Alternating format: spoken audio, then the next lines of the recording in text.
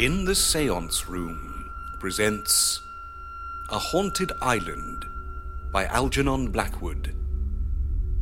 Part 2. Read by Mark Carter Wall. There was a faint sound of rattling at the brass knob, and the door was pushed open a couple of inches. A pause of a few seconds, and it was pushed open still further. Without a sound of footsteps that was appreciable to my ears, the two figures glided into the room, and the man behind gently closed the door after him. They were alone with me between the four walls.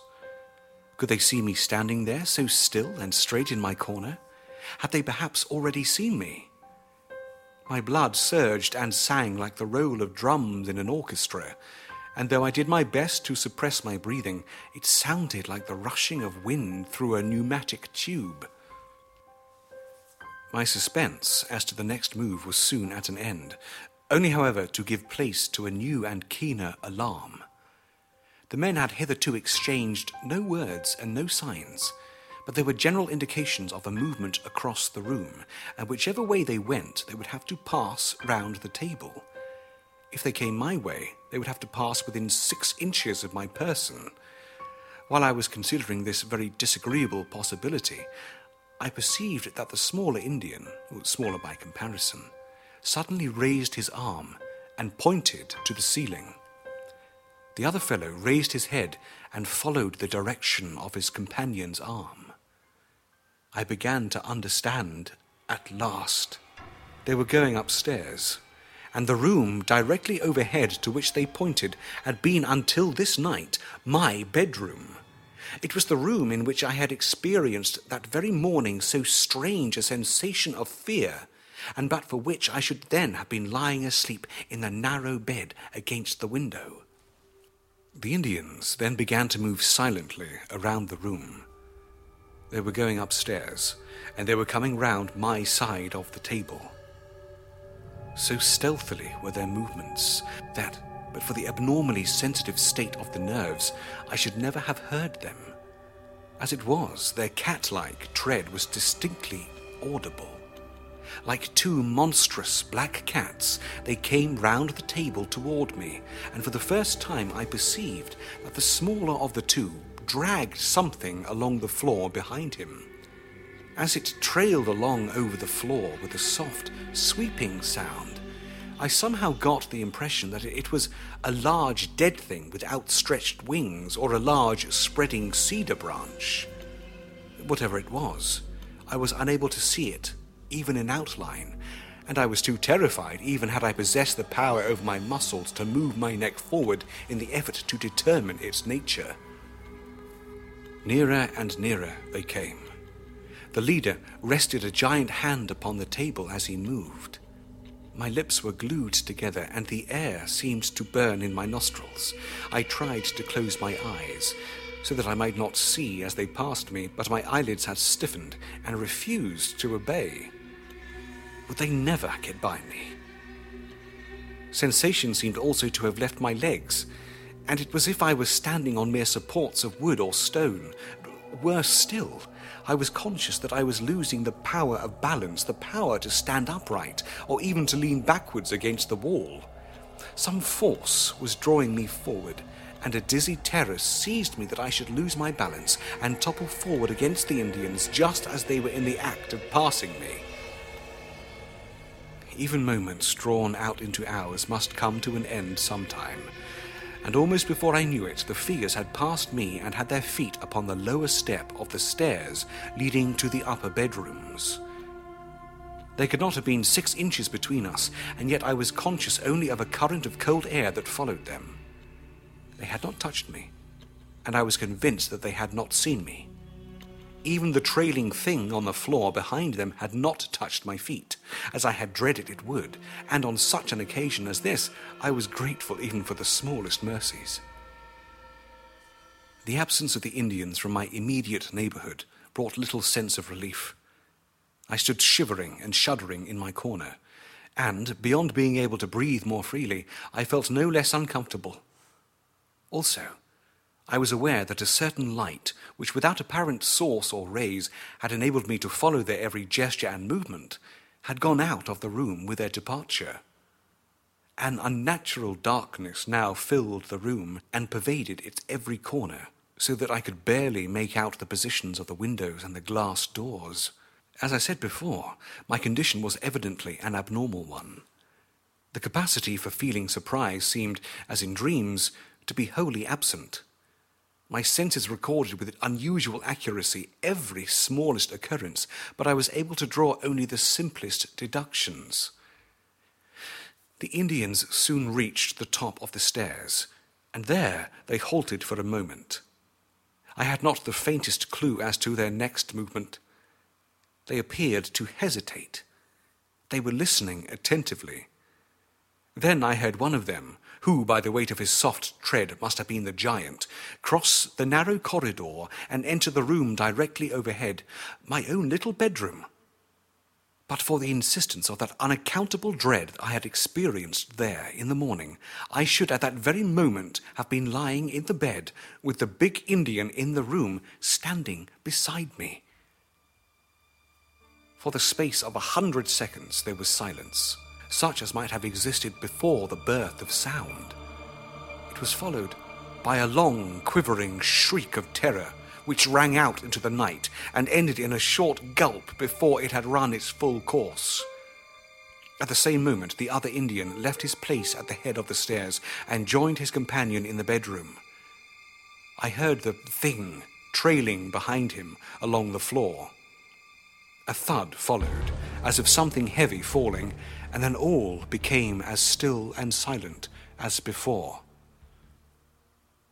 It was at this point that the atmosphere, surcharged all day with the electricity of a fierce storm, found relief in a dancing flash of brilliant lightning, simultaneously with a crash of loudest thunder.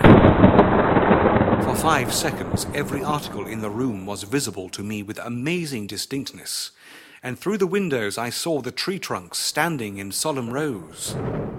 The thunder pealed and echoed across the lake and among the distant islands, and the floodgates of heaven then opened and let out their rain in streaming torrents. The drops fell with a swift rushing sound upon the still waters of the lake, which leapt up to meet them, and pattered with the rattle of shot on the leaves of the maples and of the roof of the cottage. A moment later, and another flash, even more brilliant and of longer duration than the first, lit up the sky from zenith to horizon, and bathed the room momentarily in dazzling whiteness. I could see the rain glistening on the leaves and branches outside. The wind rose suddenly, and in less than a minute the storm that had been gathering all day burst forth in its full fury. Above all the noisy voices of the elements, the slightest sounds in the room overhead made themselves heard, and in the few seconds of deep silence that followed the shriek of terror and pain, I was aware that the movements had commenced again. The men were leaving the room and approaching the top of the stairs. A short pause, and they began to descend. Behind them, tumbling from step to step, I could hear that trailing thing being dragged along. It had become ponderous. I awaited their approach with a degree of calmness, almost of apathy, which was only explicable on the ground that after a certain point, nature applies her own anesthetic and a merciful condition of numbness supervenes. On they came, step by step, nearer and nearer, with the shuffling sound of the burden behind growing louder as they approached.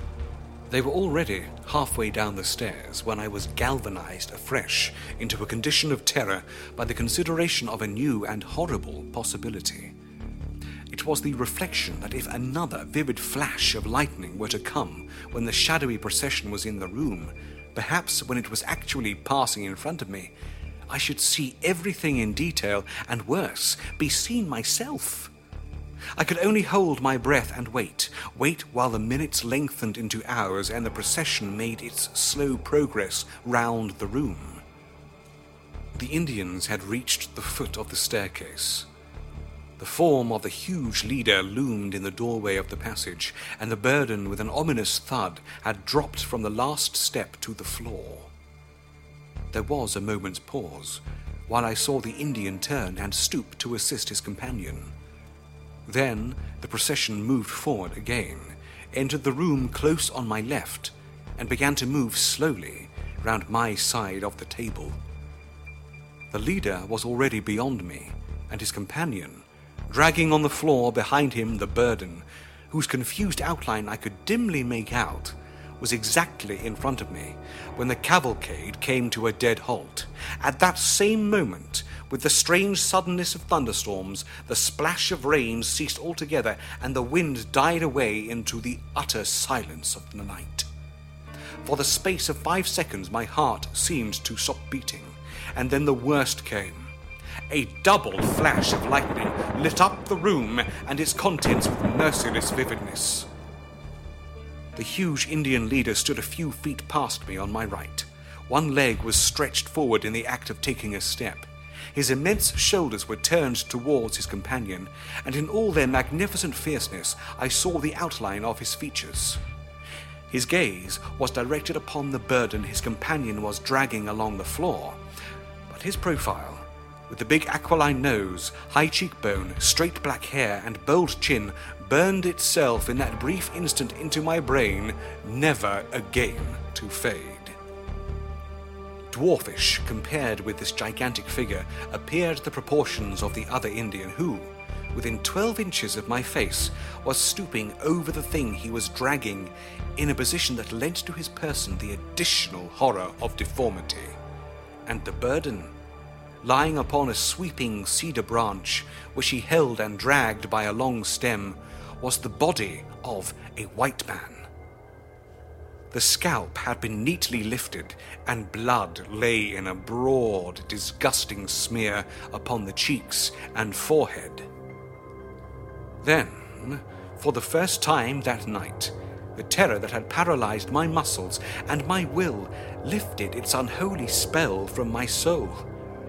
With a loud cry, I stretched out my arms to seize the big Indian by the throat, and grasping only air, tumbled forward unconscious upon the ground. I had recognized the body, and the face was my own.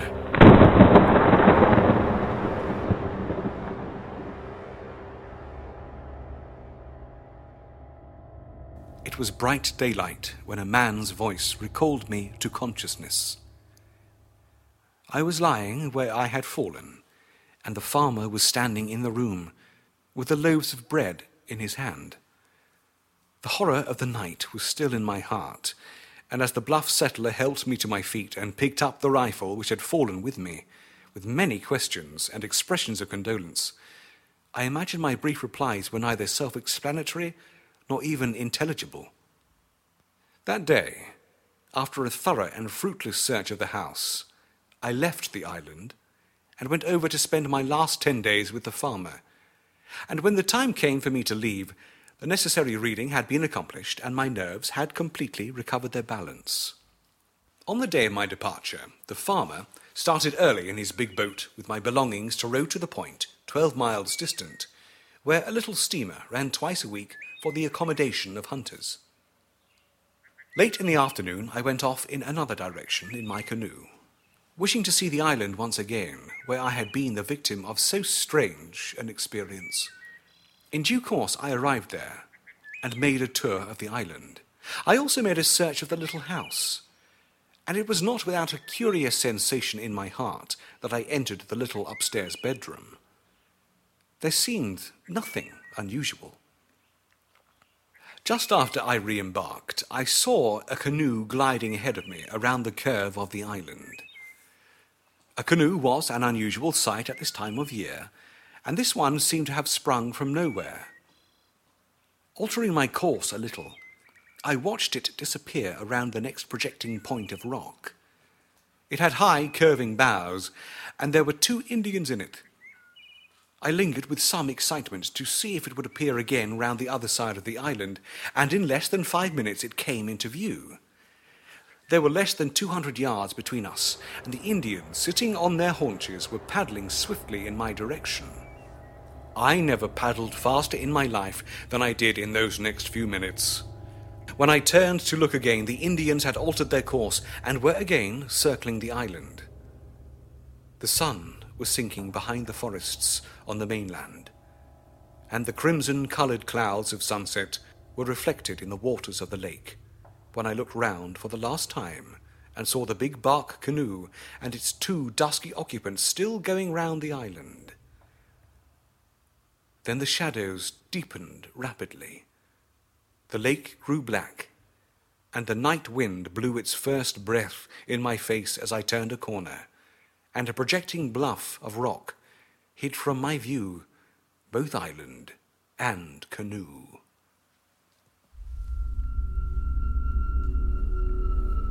In the Seance Room presents A Haunted Island by Algernon Blackwood. Read by Mark Carter Wall.